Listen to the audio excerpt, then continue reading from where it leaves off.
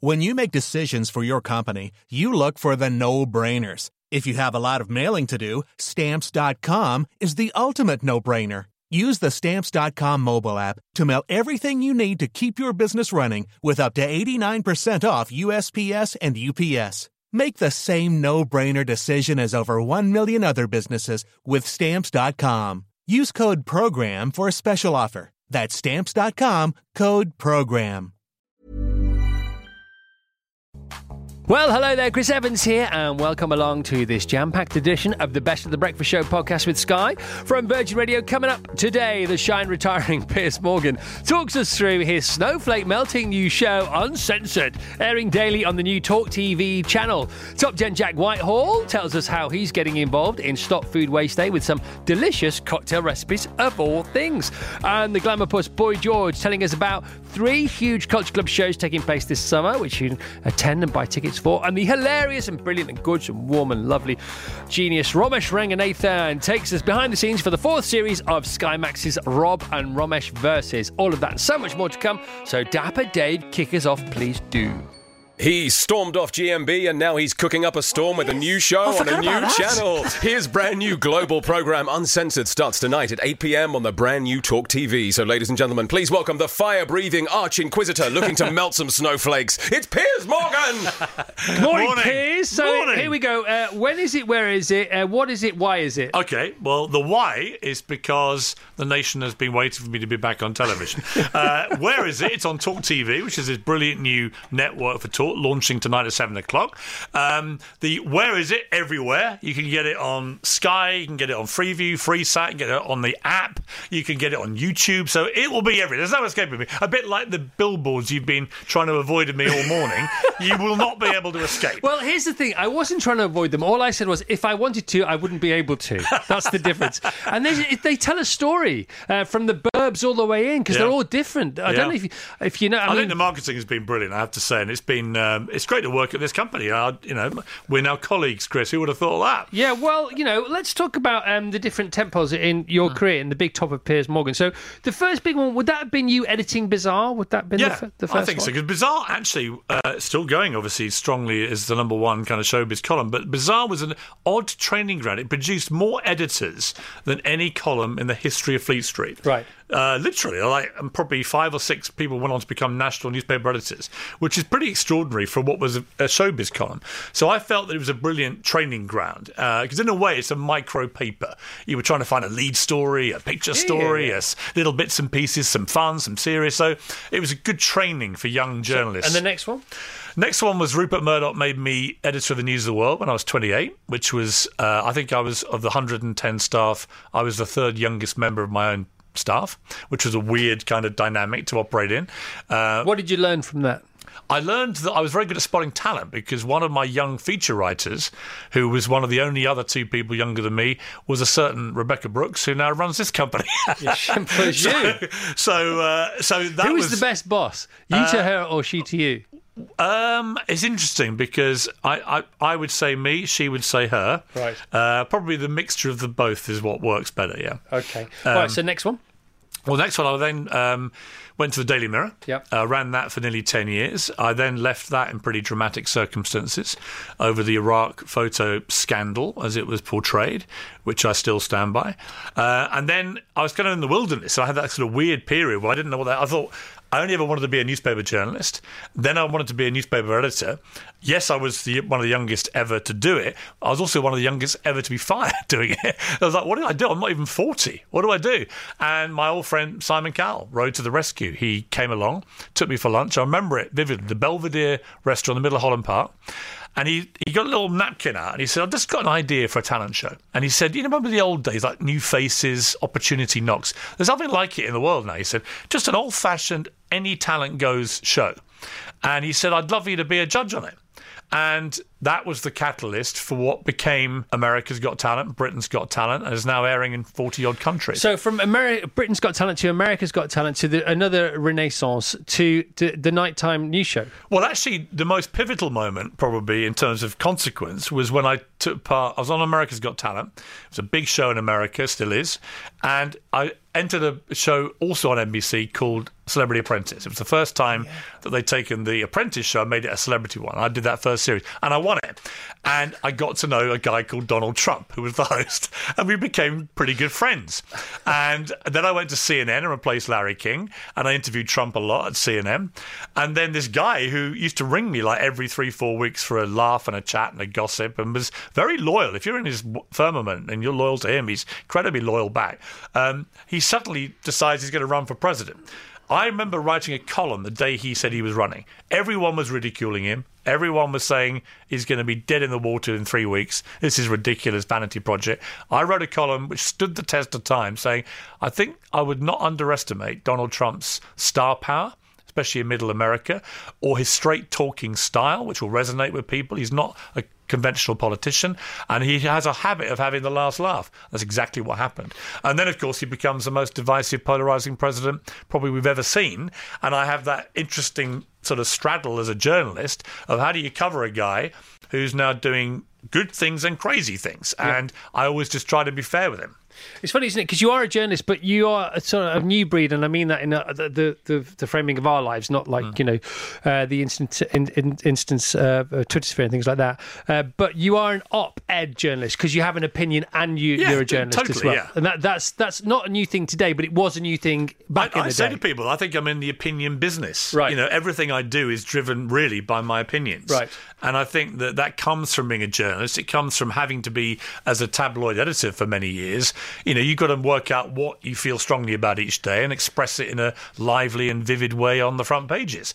Particularly like the front pages this morning, actually, because there's a massive picture of my head. But it's an ad. Yeah, it is. It's a wraparound. It is, but then you open the wraparound and there's my own story. It's the real splash. It's like it's a perfect double whammy. Well, good luck with today. Is it job done for this evening? Is it all in the can? I'm actually going to go and tape it a couple of hours before. We've got all the content, obviously. Right. But I'm also there'll be a mission statement about what the show's about at the top of the show.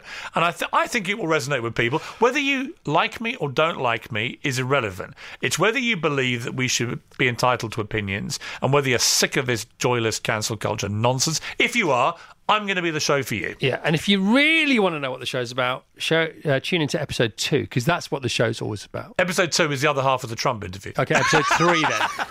Or 4. Episode 3 and 4, and then next week that's when and the week after. Yeah, exactly. No, I totally agree. You know that. You can create a big splash around the launch, and that's fine. No, which you should, by the way. Which is great for awareness, but actually, the real meat and drink of this show will be when we bed down. Well, good luck to you and everybody involved and everybody at Talk TV. What's the vibe like? Sorry, I know you've got to go, but I'm really interested. It's a media story. What's the vibe like at Talk TV generally? Brilliant. Yeah. I mean, I think how many people work there? What are the studios like? Blah blah blah. Yeah, in 30 seconds. Sorry, well, a lot of them are in this building, as you know, because they're doing existing talk shows. So I think that there's already existing shows which will be on the network. Right. We've got 3 big primetime shows launching tonight, brand new. Tom Newton-Dunn is a brilliant political journalist. He's launching a far too handsome. He's launching a news desk show at 7. I'm on at 8, and then he gets Sharon Osbourne on the anchor leg in prime time. With a show called The Talk, because we have officially uncancelled Sharon Osbourne, which I'm thrilled about. All right, you got to go. I have. Goodbye. But I could always stay longer, you know that. I love talking to you.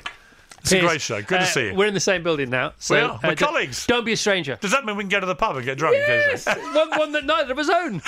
Right. Sky, Channel 2, 526 this evening. Virgin Media, Channel 627. Freeview, Channel 237. Freesat, Channel 217. From 7pm tonight. Talk TV. From 8pm tonight. Piers Morgan, Uncensored. The best of the Chris Evans Breakfast Show with Sky. Virgin Radio. There's only one thing our next guest hates more than not landing a joke, and that's wasting food. He's partnered with Kettle One Vodka to mark Stop Food Waste Day, and he's here to get our cocktails wagging with some delicious recipes. So, ladies and gentlemen, don't waste it, drink it with the wonderful Jack Whitehall. Thank you very much, Dabba Dave. Good morning, Jack. Hello, good morning. Hey, Chris. How are you, naughty Jack? I'm very good, naughty Chris. So the last time we talked to you was about a film you were in, which did very well, even though the dog was the wrong colour. The dog was the wrong colour, I remember. Your ire at the miscolouring of the dog. It wasn't ire. It was just, I don't know what it was. I wasn't angry about it at all. I was just mystified by Peeved. it. No, I wasn't even peeved. Not even peeved? I was amused. In fact, mystified and amused. Morovely, yeah, that is what happened there. Yes, honestly. So, Jack, you partnered with Dutch vodka brand Kettle One to mark Stop Food Waste Day. Now, you're very much into this. This is a very authentic thing for you. Tell us all about it. Yeah, so, I mean, we throw away so much food in the UK. Like 40% of the food that we get ends up in waste disposal, and like 70% of that is coming from homes. So I teamed up with Kettle One Vodka to do this fun kind of cocktail series where we take items from your fridge that you would normally possibly be throwing away at the end of the week and trying to turn them into delicious cocktails. And I've done an online Instagram series of how to make these cocktails. But of course, you would have to be on Instagram in order to see these incredible concoctions. So that is the only caveat. See, I think I am convinced now, and it's not taken long. It rarely does. It's taken less than 24 hours. I'm convinced that I'm missing out because I'm not on Instagram. But I know it's a double-edged sword. It can be, but then it's up to us to keep control of what's going on there. How long have you been on Insta for? I don't even know how long I was, but I was quite a late adopter. I was like, I don't need Instagram, and then I eventually got it. I was like really committed to MySpace for a long time, even after everyone was like, no one's on MySpace anymore. I was like, that's kind of why I like it. I don't have to communicate with anyone. I can just put the photos up. There's very little pressure. But eventually I realized that I was going to have to make the switch, and now I am an Instagrammer. I can't believe I'm going to tell you, I'm actually a TikToker, which I don't think is acceptable at my age. Whole different level. Shark Invested Waters out there, because you've got to be funny on TikTok, haven't you? Oh, yeah. Well, I just repackage a load of old jokes and do lovely videos of me shaking cocktails. And do you feel the need to post, or do you just feel naturally, oh, this would make a good post, or actually it's part of my gig and part of my sort of a performative quiver that I should do this? Yeah, I mean, I guess I feel a little bit of pressure to post, but also I think as a comedian that's got like 10 years of back catalogue, there's a lot of like old material that I can sort of repurpose and stick on there. So that makes it quite easy. See, no, you've had a long and illustrious career, so I'm sure there's plenty of, historic content that could be polished up and shared on the World Wide Web. See, but I would go more now. I would go for now things, No, live in the past, Chris. It's the best. It's safer there. I can't remember it. But I see, I would like to follow you because I bet it'd be fun to follow you. Can one overpost? Can one overpost? Yes. Yeah, definitely. And one can also like smug post, I like to show the life warts and all. Make sure it's not always, the sunny side of it. I want to see some darkness as well. Right. So there's mornings when it's not going great and you're getting mystified by a big red dog. Like, we want to know about that as well. How did you couch the whole dog being the wrong colour thing via Instagram? I mean, there probably were a few people on Instagram that were... you could also delete comments, if you're getting trolled by people because the dog is the wrong colour in the movie you're in, you can delete those people. You can block them. There's a lot of blocking. Now, what we've done, we've all sort of had a go at what you're doing with things from the fridge in the past. But more from I often try to liquidize curries the day after. Because everybody keeps, if you overorder a takeaway, there's guilt there, of course there is, and then you put it in the fridge and you never really use it the next day. So for a good few years I was liquidizing curries and trying to come up with some kind of cold curry cocktail the day after. Oh my god, yeah, I think that would be, yeah. I haven't yet tried that one, but now it feels like you've laid down the gauntlet. Yeah, and I accept the challenge. Some people have tried to liquidize meat, haven't they? So to drink their meat as opposed to eat their meat and things like that. How well has it gone with you and leftovers and cocktails? I mean, the one I've posted today is a Bloody Mary, which feels like quite an easy option. But there were some other experiments to get there. A few mishaps with an aubergine margarita, but I'm an experimental guy, and I wanted to, share with my followers the best possible cocktail, and there needed to be a degree of experimentation to arrive at that point. But I've never liquidized a curry. I said I've never liquidized a curry. I have liquidized a curry, but not in cocktail form. Yeah, no, exactly. Well, we all do anyway, because the whole point is it sounds gruesome, but that's what happens when we eat it, isn't it? I mean, that's exactly what we eat it. We add heat by eating it, and we self-liquidize, and then we dissolve it with our acids and things like how biology works. Have you had explosive liquidization as well if you get the wrong curry? Of course. Projectile liquidization, things like that. Neighborhood liquidization, if you like. Liquidization showers of leftovers. Have you had a could be good Instagram content, Chris. Yeah, I'm thinking. As you can see, it's work in progress. You can hear my thoughts. Have you had any leftover cocktail parties at your house thus far? No, I haven't. But if I were to, then obviously you would be the first to be informed of said event. Thank you. If you were on Instagram as well, I could slide into your DMs, as the young people say, and alert you to the festivities. That's interesting on so many levels, Jack, as you can imagine. So how does all this genuinely help?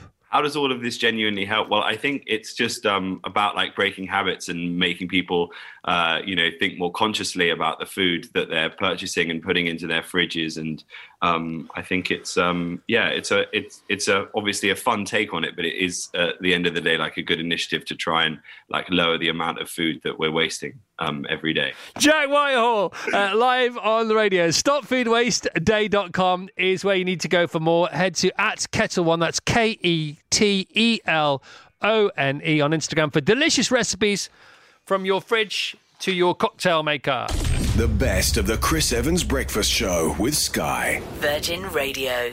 He changed music style and culture forever, and he's not stopping anytime soon. Culture Club are playing some very special outdoor shows this summer, and you could be there to watch the magic. Please welcome a gorgeous sprinkling of glamour we all need at this time of the morning. It's Boy George! Hey, George. Hello. I like that introduction. That was nice. And you are looking very glamorous. Congratulations. I know. Well, that's in sort of like recently because I realised I need to up my game. Why? You know? Why? I don't know. You always need to up your game all the time, don't you? You know what I mean? Well, you come into your show, don't you sometimes just want to come in and send everyone crazy? And I feel like, my job is being me.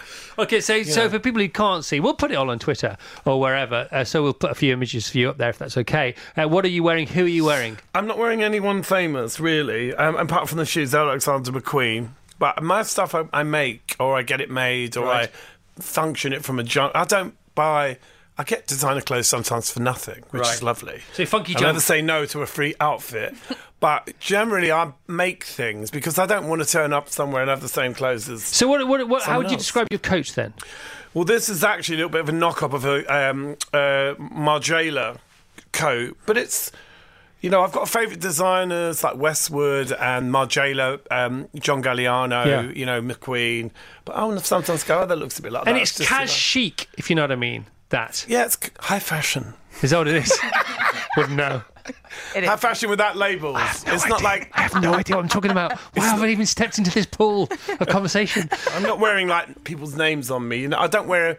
like a lot of people who wear high fashion, it's that expensive. Look how much money I've got. This cost me so much. That's not what I'm about. Yeah. No. Tell us about your hat, because that's quite special, isn't it? The hat is actually a customised hat. My brother customised this particular hat. It's got a spider's web on, little tribute to Ziggy Stardust and the spiders. Big spider. Right, so we're talking about these shows. Boy George and Culture Club live, Kenwood House on Saturday the 17th of June. These are dates for your diary. Here we go. Kenwood House on Saturday the 17th of June. The South of England Showground on Saturday the 16th of July. Englefield House, which is a beautiful venue. Englefield House in Berkshire. On Saturday, the 23rd of July. Tickets at culture-club.co.uk. Who owns Culture Club without the hyphen? Because you need to get on their case, Oh, man. I know. Who owns Culture Club anyway? I think John Moss. No, you went there. I wasn't going to ask you about that. Right, come on. You can ask me what do you want to ask me. I don't know. What's going on? What's the latest SP with you and John? We're one man down. John's not in the band, but that doesn't mean at some point he may reappear. Which you would like to happen. Well, I don't know if I'd like to. I just, I'm open to it being... at the moment he's suing us, so I wouldn't like him to right now. But, I'd like to be... at some point he's going to realise he's making the biggest mistake of his life because his band's terrible. He should come back to us. We're amazing. She's got a band called Ridiculous. Come on. You can have the battle of the bands, but the two culture clubs. The answer is simple. He either lets me write all the songs are ridiculous because obviously they'll be better, or he comes back to us. So you could have a culture clash or the culture club clash. And I want to start my own band. I think I'll just basically start a band called Belligerent. Belligerent George. Belligerent George and Love the it. spiders from Eltham. Now, listen, you played Carfest a couple of years ago for us. You were amazing. What is it like now for you getting on stage? You know, what are we now? We're 80, nearly 40 years on. I think it's a new experience for me because I don't approach it with fear like I used to. Was it always fear, or was it fear in the middle and fear of not being perfect? Fear of even at the beginning, all the way through. I think, and then suddenly you go, actually, you just need to work harder on this actual thing. So rehearse, learn your parts. Don't wing it. Don't take a piece of paper on stage. That's not a good idea. Yeah. Learn things and arrive with passion. And I know we're good live. I just can't wait to play. That's where we're the best. It's the fear of the icing, isn't it? It's so weird because you've done literally all the hard work, but it's the last 5% that really makes it shine. I think people also, you have to understand, people are there to support you. They're not there to, have a bad time. So they're not there. Like, especially at your thing, it's such a big kind of love fest, isn't it? Yeah.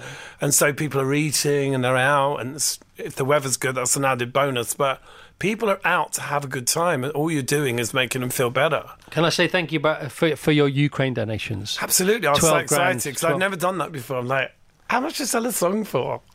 Well done. Not bad. It's £12,000, so thanks so much. So in between now and the live dates, what might happen in your diary? More rugby? I have an art show in Denmark on Thursday. Wow. I do a lot of stuff in Europe at the moment. That seems to be where my kind of art career is kind of going. Right. I'm very excited about the show, and I hope I sell loads because it's like applause being instead of painting. Who do you like, actually? Who do you like as an artist? Everyone, really. I mean, Banksy, obviously, is my favourite because of the humour, but Basquiat, Warhol, amazing, Picasso, Do you have any special art at home? Yeah, I mean, my art's all over. My own art is all over the wall. I've got one. I'm not going to say what I've got. I have nothing worth any value in my house. I have nothing worth nicking this Thursday when I won't be home. I have some Clarice Cliff parts that might be worth a few bob. George, it's great to see you, man. Is there anything you'd like to get out there before? I've got a Rottweiler. Just put that out there. Okay, he's got a Rottweiler. That Rottweiler is available to look at rottweiler.com. Don't mess with Diablo.com, you idiot burglar people. Anything else you'd like to say before you go? No, before we go together? It's been lovely to see you. Always a pleasure. And the only one thing, we got some new music coming up, which is very exciting. All right. Kind of inspired by John. Well, you're always welcome to come and play here every Friday. It's called The Next Thing Will Be Amazing, and it's actually inspired by this terrible mediation we had with John Moss and lawyers. Didn't go well. Right. So I thought things can only get better. Okay, but is the door open for John, or are you just available to hear the knocking? I feel like he has to make that decision, since he's the one suing me. Right. So once he stops the lawsuit... Does it worry you, that? Does it keep you awake at night? No. Right. No, it really doesn't. I'm not bent out of shape about it at all. I don't hate John. It would be so much hard work for me. I always say about things like this, we know how this ends, this thing called life. We know how it ends. Nobody wins ultimately. I'm cool with it. I think it'll be what it's going to be, and, I'll always be happy. All right, mate. It's great to see you. Love it. Can we put a picture of that hat on Twitter? You can. Thank you. Go on. The best of the Chris Evans Breakfast Show with Sky. Virgin Radio. Whether it's a podcast, a quiz show, a stand-up tour, a film, or on your telly, our next guest will always produce the goods. Series 4 of Rob and Romesh Versus is alive and kicking on Sky Max. Don't tell us we got Rob. I don't want Rob. So here to tell us more. Please tell us it's not Rob. Who is it? Who is it? Which one is it? It's one half of television. They haven't been revealed yet. There's a curtain. They're about to step through it. Oh, it's Romesh Ranganathan. Yes, it's Romesh. We got the good one. Yes, congratulations, guys. Look what you could have won. Some other shows got Rob, you've got me. How you doing, mate?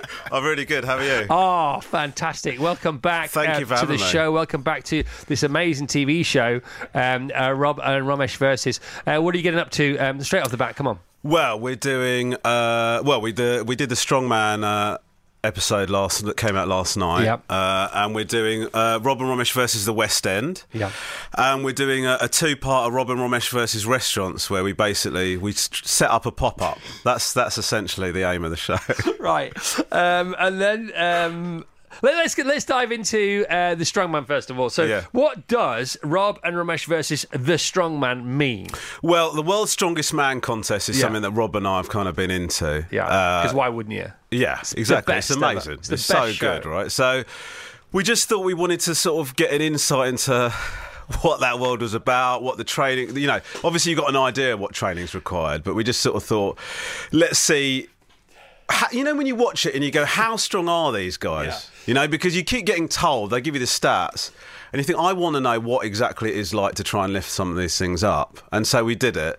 Turns out it is really hard. I mean, it's incredible. It could have been a 30-second episode. Who would have thought the world's strongest man actually does feature the world's strongest man? Because one could be forgiven for mistaking their bulk and their build and their physicality, their profile, if you like, for not being as strong. Big, yes, sure, but not necessarily strong. However, we couldn't be more wrong. No, they are incredible. It's not. Do you know what? Physically incredibly strong. But also, the two things that surprised me about it were, one, technique has so much more to do with it than... I mean, I knew that technique was involved, but you can add so much just by the way that you do things over and above how strong you are. Correct. And the other thing is sort of mental determination. That is, you know, that is something that neither Rob or I have, really. Well, you have to be wired differently. But you do in certain aspects of your life. It's interesting. Possibly, but I think for that you have to be, you know, that single-minded focus of like being willing to put your body through anything. Yes. To get that goal. I can't imagine. But you can stand on a stage with a microphone in front of tens of thousands of people, and that would give people. Jingles, most people. Sure. Do you know what I mean? Yeah. So it's about your lane, isn't it? I suppose that. I guess so. Yeah, because you know, to me, I sort of.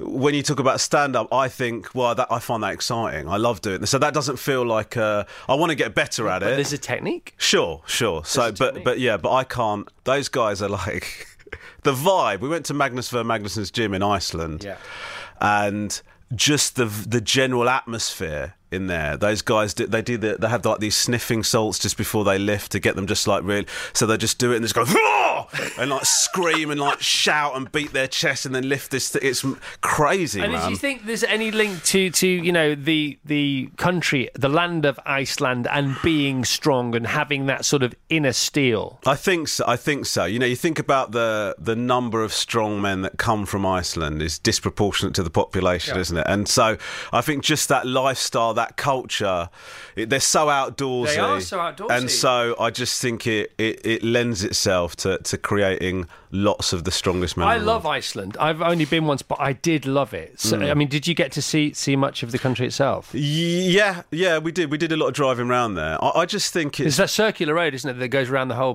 country? Yeah, and even the town going into the city is it's just.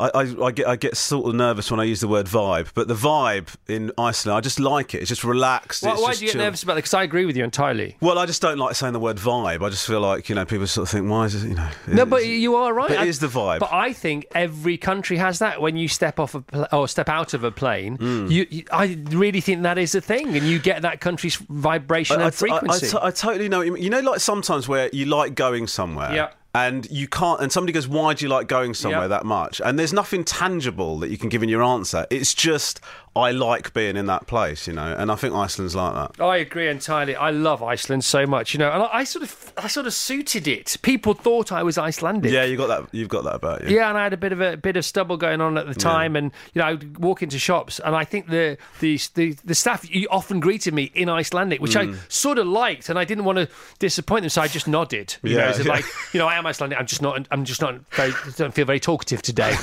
You know, that kind of thing. And my wife said, they think you're Icelandic. I said, oh, how cool is this? Yeah. How cool is this? It's even cooler than being outside, which is really cool because it's really freezing. So that was fun. It was on last night, but of course, lots of people watch your show over the weekend. Sure. My kids love your show. Oh, how sweary is this one? Quite. I would say I don't want to. Noah, who's 13, has learned most of his swear words from your programmes, not just this one, by the way. I know. I know it's not big or clever, but I just can't. I can't. Well, especially when you're being tested as you are, and you're because we talked about boxing chess this week. You've got to do that.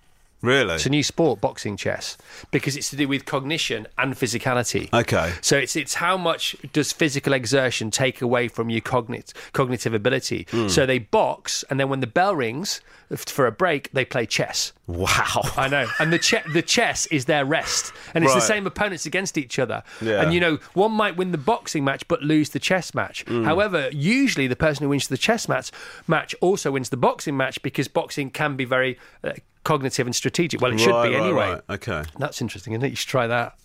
Yeah. Boxing chess. I find either of those things daunting. Putting them together, I don't know. Yeah. Romesh, you are wonderful. Rob and Romesh Versus Series 4, Episode 2 continues Thursday, 9 p.m. on Sky Max. But you can catch up on last night's show, which was the opening episode of this season. Rob and Romesh Versus Strongman. They head to Iceland to train with former strongman champion Magnus Ver Magnusson. What a great name. It's a great name and a great guy. So good they named him twice. Absolutely. Almost, didn't they? And make the most of this before Romesh signs his big TV deal with Siemens. Yeah, I guess it's my opportunity to say goodbye to everyone in the UK. Goodbye the UK. Thanks a lot. By the way, don't tell Mrs. Ranganathan, because she's not going to know about it. He's going to leave the house on Sunday afternoons. I think so, yeah. Back Thursday afternoons. Yeah. She'll be none the wiser, but she'll be so much richer. Oh, she'll have no idea what's going on. Thanks, Romesh. Thank you. You are absolutely awesome.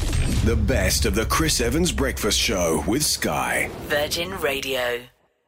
All right, we've heard from a bunch of beautiful guests already, but still to come on this, the Best of the Breakfast Show podcast with Sky on Virgin Radio. The fun runner Bryony Gordon gently jogs us through her 10Ks in 10 days in 10 ways challenge, all in aid of mental health mates. Acting powerhouse John Sim dives into the second series of his feature-length smash hit ITV crime drama Grace. The King of Country Keith Urban gives us all the latest on his new single Night Force and his huge Whistle Stop UK tour, and the mesmerising Laura Carmichael brings her class and style to the studio with news of the latest Downton adventures in the brand new Downton movie, A New Era. So let's get right back to it. Dapper Dave, who's next? Whether it's small screen or big, our next guest always delivers the goods, or receives the goods on a silver platter in this case. The new movie Downton Abbey, A New Era, is in cinemas nationwide from this Friday. So join us as we say hi, society, to the wonderful Laura Carmichael. Hello, Laura. Hi. Congratulations on everything. Thank you so much. Well done. Yeah, thanks. Oh, my goodness me. So it's the second Downton movie. The first one was called Downton Abbey. This one is called Downton Abbey, A New Era, for various reasons, some of which we can discuss on the radio, some of which we must not discuss on the radio. First of all, tell us about the premiere. You're on the front page of every paper today. You, that is. Some of the other cast, but mostly you in that amazing dress. It's just about the dress. It's always about the dress. No. But yeah, it was so fun. We had such a nice time. But yeah, we're all feeling it this morning. Tell us how one prepares for an event like last night. Well, I feel very lucky. You have like an amazing team. I have an amazing stylist and hair and makeup, and they come and make you feel amazing. And yeah, it feels like it's a big build up. It feels like a real treat to get glammed up like that. And yeah, we had a really, really nice time. See, Aussie Jane is planning for her wedding. Yes. You've met Aussie Jane now. Yes. And Bobby, her husband-to-be, works here, and they're talking about he was talking about not having a first dance. That's not going to happen. They have to have a first dance. Of course they do. Of course they do. But planning for a premiere from an elegance point of view is probably not dissimilar to deciding what to wear at a wedding. Yeah, I think that's right. I mean, I feel very lucky that there's a team of people that have an excellent input into what I'm going to wear.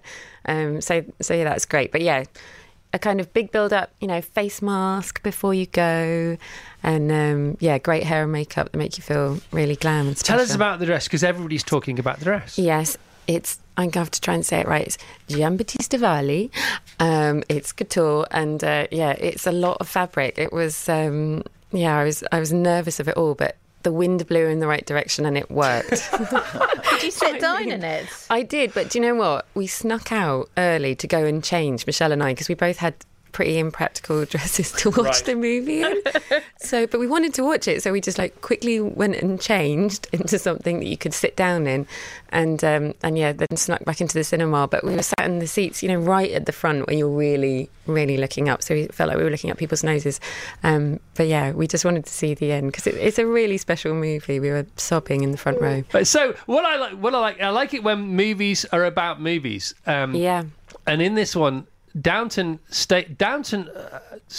doesn't stage a movie, but it houses a movie. That's right. Yeah, so it becomes a location for a film, which is so. It's so funny.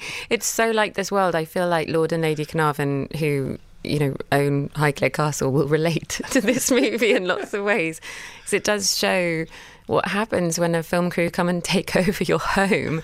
But yeah, it brings so much humour to the movie because everyone is so excited to have these film stars in the house, and that kind of status that we're so used to in Downton kind of completely disappears because everyone is starstruck by these, Hollywood superstars. So who are the Hollywood film stars that pitch up? So we've got Laura Haddock and Dominic West, right. and they're both brilliant. They're so of the era. They'll love that, won't they? Oh Just God, it's messing so about. Fun. Exactly, and Maggie gets this sort of hilarious storyline with them because she's just sort of disgusted by the idea of actors, and it just seems so boring. Which is so hilarious. It's so funny.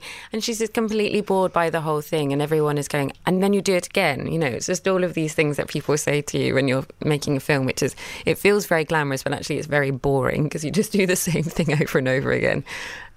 So yeah, that's sort of one story arc, and then there's another kind of mystery that Violet's been left this villa in the south of France, by a gentleman she used to know. So there's a bit of a mystery of why has that happened, and I'm one of the lucky ones. I got to go to the south of France, and we go to sort of investigate the past and what happens. And yeah, Edith's got her journalist hat back on, so she thinks she can write an article about how people are holidaying in the south of France, which was like a new thing at this time. So yeah, it's really glamorous. And yeah, we went in during the kind of lockdown period. We were still kind of coping with travel restrictions, but we got there. And then where did you go? To the south of France. So we were staying in Nice, and then, oh God, I can't remember the other name of the place, but it was just stunning. Like, yeah, we were near Cannes and in this incredible villa.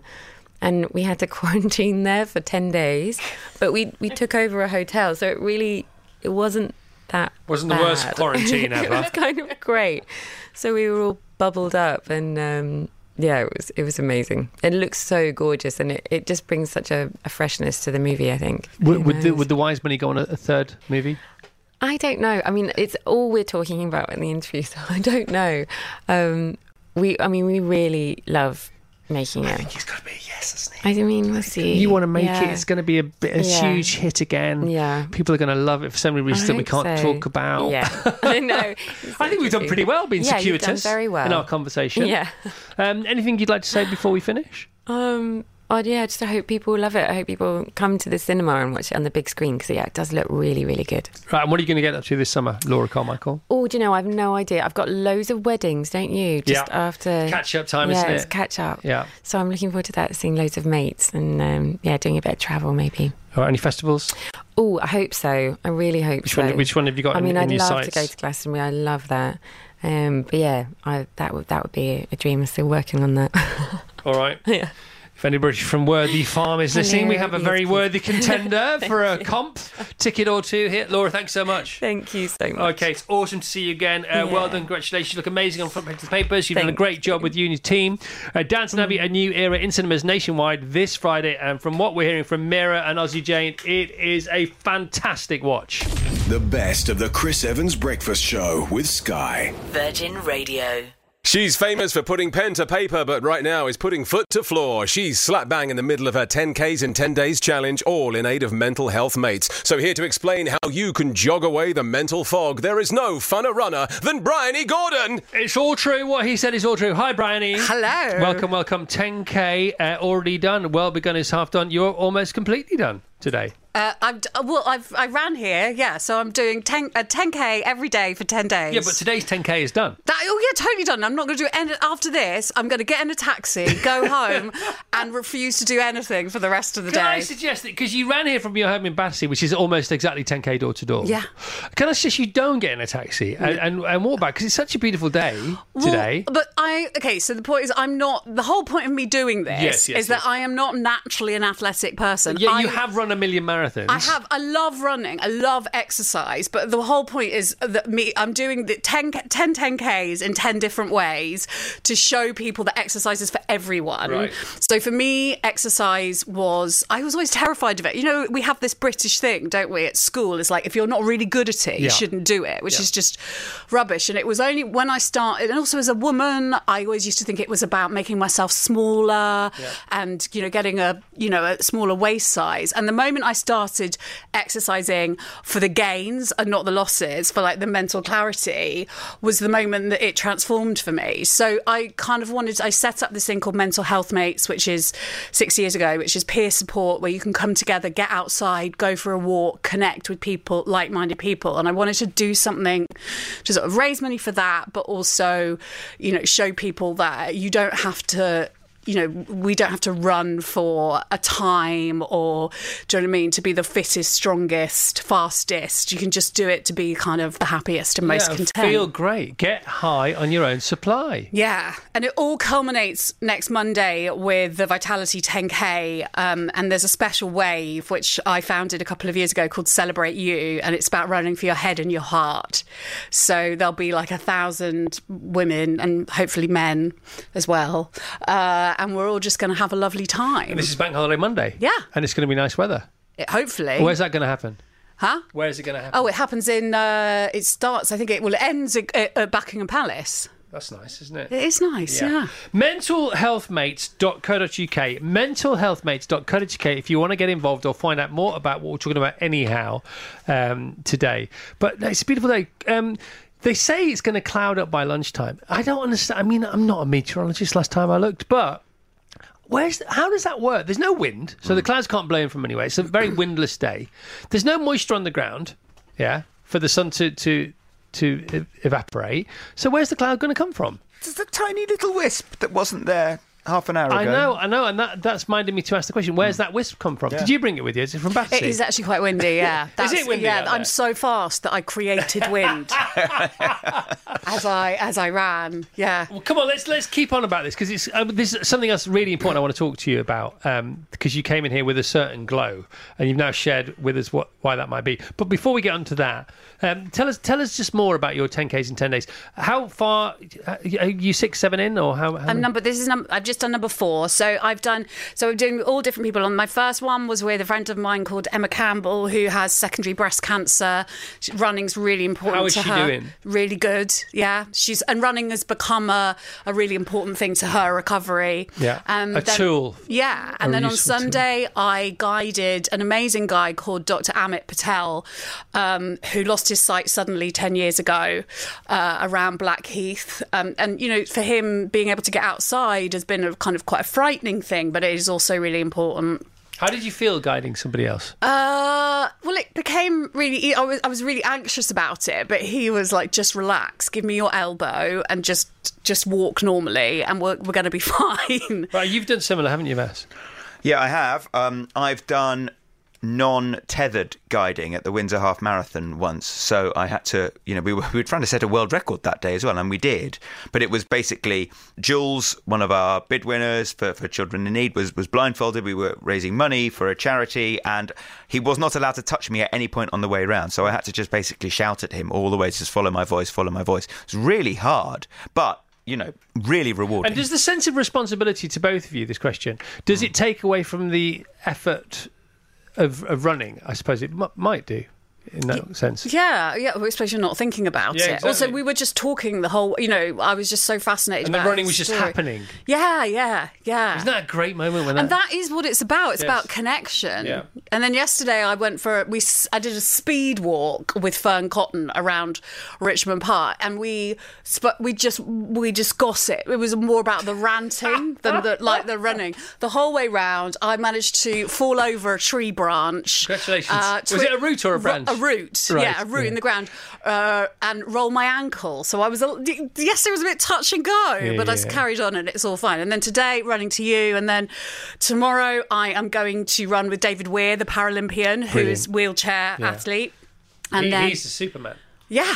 I mean, like, also, he was like, can we, because he's training, he was like, can we go quite slow? And I was like, I have a feeling that you're slow. That your slow is my absolute fastest, you know? So we've got various people. Adele Roberts, who's a DJ who was diagnosed with bowel cancer last year. How's she doing? She's good, doing good. Yeah, I think again, running has been really important to keeping herself going. Yeah, for so many reasons. And I think that's the thing. Exercise is about so much more than how it makes you look. You know? Oh, God, yeah, you're so right. And also, if you feel great, you sort of don't care about how you look. Do you know what I mean? Oh, my God, absolutely. It's different, isn't it? Because you feel like you look good on the inside. You can almost visualise it. But also, I don't know, like, as a woman, exercise was all about, I'll make myself, I'll lose weight. It was punishing, you know, and I'm like a size 18. I'm a larger lady, and it was self-flagellation, wasn't it? Yeah, and I love it, and I don't care. I don't care that I'm not the fastest person in the world. I don't care. People often say to me, like, I remember when I did my first marathon, they were like, what was your time? And I was like, well, what was your time? And they were like, I haven't done a marathon. And I go, well, exactly then. But I can't swear on radio. Bleep off. It's this kind of this obsession we have. I'm with you all the way. I think being a runner is a bit like owning a Land Rover. Because I don't know if you know this, but all Land Rover owners wave to each other when they pass each other in their cars. And I think if you're a runner, you just have this massive respect for other runners all the time. Yeah, and you don't... Because I used to think people would, like, laugh at me, look at that fatty. Do you know what I mean? But no, don't. It's just like... Hi, because also we're all in our own heads when we're running, aren't we? We're just doing it for our own reasons. Yeah, and I'll be honest with you, the bigger the runner, the more respect I have for that person, because it's so much harder for them than it is for me, and that inspires me. Bryony, have a great rest of the week and good luck on Monday. What's happening on Monday one more time? Celebrate You London Vitality 10K, where we can all run together and end up at a palace. And end up at Buckingham Palace, Palace Dreams. Both inside and outside. Mentalhealthmates.co.uk for more Bryony Gordon. Bryony, we love you. I love you. Goodbye. So long. Farewell. Auf Wiedersehen. The best of the Chris Evans Breakfast Show with Sky. Virgin Radio. From Life on Mars and 24-hour party people to solving some horrible murders in Brighton, he can do it all. Series 2 of The Brilliant Grace continues this Sunday at 8 p.m. on ITV. So please welcome the man who makes Grace so ace. It's the simply wonderful John Sim. Morning, John. Good morning, everybody. For people who don't know, because there's no point in preaching to the choir, that's not why you're here. People who already love this show, are addicted to it. Who is Roy Grace? What does he get up to? And when did he do it last? And when will he do it next? Well, last time he did it was last Sunday. He got up to being a detective. That is what he is. He's a superintendent detective, very good at his job. His wife went missing about 6 years ago, so he's a bit haunted by that. He's a brilliant detective, but can't solve that particular crime. And he is, he's got no drinking problem or anything like that. He's a decent bloke, and he's a very, very, very good detective. And on Sunday, we've got a new element that comes into the show in the form of Zoe Tapper, who plays a character called Cleo, and she takes a shine to him. So there's a little bit of sunlight. There's a frisson. Yes, there's a beam of sunlight that comes into his dark world. All right, so in many ways, the pilot episode for this was the first story that was adapted from this amazing series of books. Yeah, and that was a couple of years ago. You filmed it a couple of years ago, didn't you? Yeah, we filmed it a couple of years ago. It was on last year. Yeah. So we filmed the first two, the one that was on last Sunday and the pilot we did together a couple of years ago, in lockdown actually, which is strange. And the new lot, which starts on Sunday, which will be episode 3. We filmed fairly recently, so they're releasing all 4 together, so it's a 4-parter. So you get and the reason I mention this is because one could be forgiven it was never going to happen again, because the first episode, as they all are now, are feature length. Yeah, which is super cool, isn't it? Yeah, that's great. That's the brilliant thing about it, because they're all feature length standalone stories, and they're novels. So we adapt each novel at a time, and even though you've got a through line going through with the characters and things, and a storyline going through that, there's a different case, and it's a standalone book on its. So it's 17 books by this genius author. Yeah. And have you read them all? I haven't read them all. I think I'm about 3 from the end. I've got 3 left. All right. I have to stop reading them when I'm filming because I get confused. I don't know what case I'm supposed to be solving. And also, I would imagine you get very excited about potentially making them all. Oh, yeah, that'd be great. I'd be well up for that. I mean, it's brilliant to do it because the more we do, the more the whole cast, we all get into it. And, you know, we're sort of like finding our feet with these characters now. And the more we do, it's just great. And they're standalone, like I say, standalone stories. They're all tried and tested formulas and great plots. So, yeah, hopefully they're all, you know, if we do them justice, they'll be brilliant thriller every Sunday night. There's a couple of things I don't know how people do what they do in our business. One is I don't understand how stand-up comedians get up there with a microphone and you know, in front of like 10 or 10,000 or 100,000 people and talk for an hour and a half, and people love it, as I do, by the way. I don't understand how they do, where the magic. I know there is loads of magic there, because there's so much. I just don't get it, right? And I'm always bemused by it, and I'm also equally bemused by thriller writers and how they keep coming up with things, puzzles, that literary puzzles that we couldn't even write the first paragraph of. They all make sense. Well, not all of them, but the best authors, like your chap, Peter James, they're all brilliant. They're all cliffhangers. How might he do it, do you think? Oh, I don't know. You know, I agree with you. How do they come up with all these different plots? But the thing is, I think the alchemy we've got with this one is they are very successful novels. So Peter James obviously has a formula which works. And we have the brilliant Russell Lewis, who did Endeavour and Morse, and he's the one that's adapting them. What a pedigree. So, yeah. What a fantastic. Pedigree. I mean, come on. Yeah. So that's like Elon Musk sorting out your fuse box, isn't it? It's like... It doesn't get any better, does it? Really? No, it's perfect. Oh my goodness me! How is there any of you in him, in Roy Grace? I guess a little bit. He's much more calm than me. He's a different character to one that I've played. He seems awfully grown up. So no. But yeah, of course there is. You bring an element of yourself to every character, don't you? Definitely. So he's quite philosophical as well, isn't he? He is. Yeah. He's a nice guy. I mean, he's not. You know, there's no sort of edge to him, and he's very, very calm, and that's the thing that I have to keep playing. He doesn't get flustered. Very, very rarely gets flustered. So if at some point I do get flustered, it'll register. Hopefully. So we can look out for those. Maybe, yeah. Those moments, the fluster moments. Because they do say, don't they, for us to fall in love with a character, be it in a book or on the small screen or the silver screen, or in life or in music. You know, if they show their vulnerability, you know, that makes us feel better about ours, you know, and we're not on our own. And that's often what draws us to people in life generally, but also, you know, as far as characters are concerned. But so would his vulnerability be then his missing wife? Would that be that, do you think? I guess it would be. It sort of hangs over him, and it hangs over any relationship. They know that either with Glenn, his partner, is you know, the detective, and his team, or the new love interest that comes in. It's never going to be easy because it's unsolved, and so he doesn't know where she is, if she's dead or been kidnapped. He has no idea. So yeah, you do see a vulnerable side, and you see you see his humanity. He's been through it a little bit. Yeah, you've been through it a little bit because you're doing the rounds, aren't you? I'm doing the rounds. Look at that! I'm doing the rounds. Tell us about the rounds. Tell people about the rounds. I mean, once again, we're not fighting fires, fighting wars, or saving lives. No, we're not. However, the rounds are the rounds. The rounds are the rounds. He's trying to stretch out of it. I just had a banana though. I feel better now. Yeah, it's good. I mean, you know, it's good. I want people to watch it, so I go around, tell everybody what it's about, and you know, hopefully they'll watch it. And I'm proud of it. I think it's a good show. This is a great show. Yeah. Well, John, have a lovely Friday. Thanks, mate. You too. Okay, TV Grace Series 2, Episode 2 is on Sunday night. It's the big ITV Sunday night show, 8 p.m. You had Episode 1 of a brand new run last week. You can catch up with that again, as you can with the pilot episode, which was filmed a couple of years ago and aired last year. Catch up available now on ITV Hub and BritBox. And that's about it from us. The best of the Chris Evans Breakfast Show with Sky. Virgin Radio.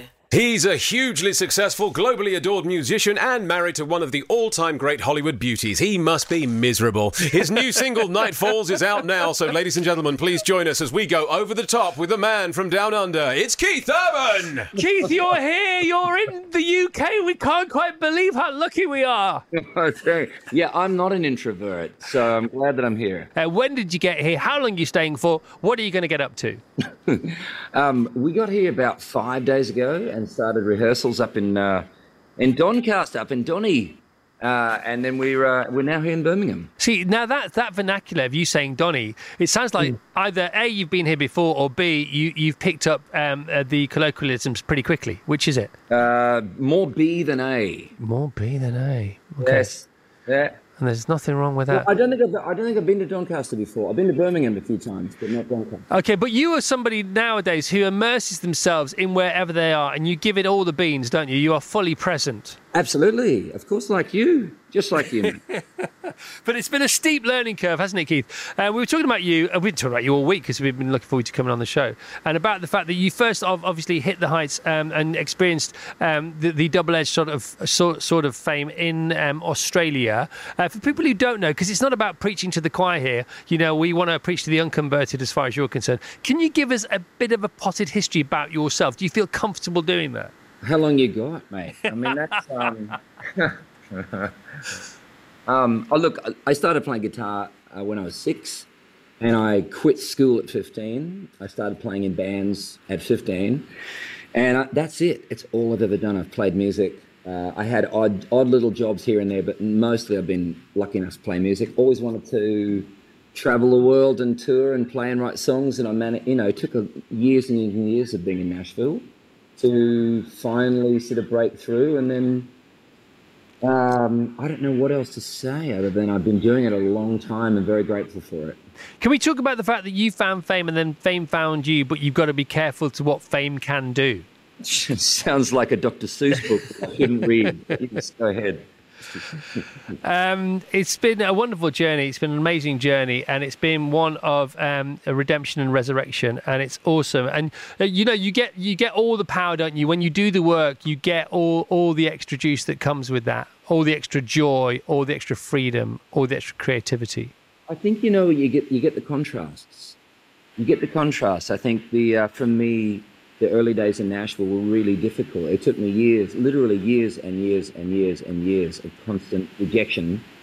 And yeah, it took its toll on me, and I wound up in bad places. And but it's the contrast of it, Chris. You know, it's what I had to go through to get to where I am today that makes it what it is for me, much more so. You know. Yeah, and the only way around is through. We know that, and we're all exactly where we're meant to be. Eventually, I realised that. You know, years before, I'd sort of numb myself so I would go around something, over it or under it, but never through it. Yeah. And I think your point is that I finally did go through things. Yeah, and it feels like it will be harder, more confrontational and more frightening, but it's actually, you know, a lot easier than you think. And it's the only way in the end. But of course, it takes a lifetime to live and learn how to live. I think everyone's got their own relationship to the struggles that each person listening's gone through. But, you know, I tell you, the one thing you need is great people around you. Yeah. And a purpose. And for me, you know, music has always been that purpose. It's always been that thing that keeps pulling me through, and something I love to do. And anybody that comes to the show is going to see that so clearly. If there are 3 moments, identifiable moments, and I'm sorry to voice this on you because you might need time to think about it, but if there were 3 positive sort of golden touches of tipping points in your life, what might they have been, do you think?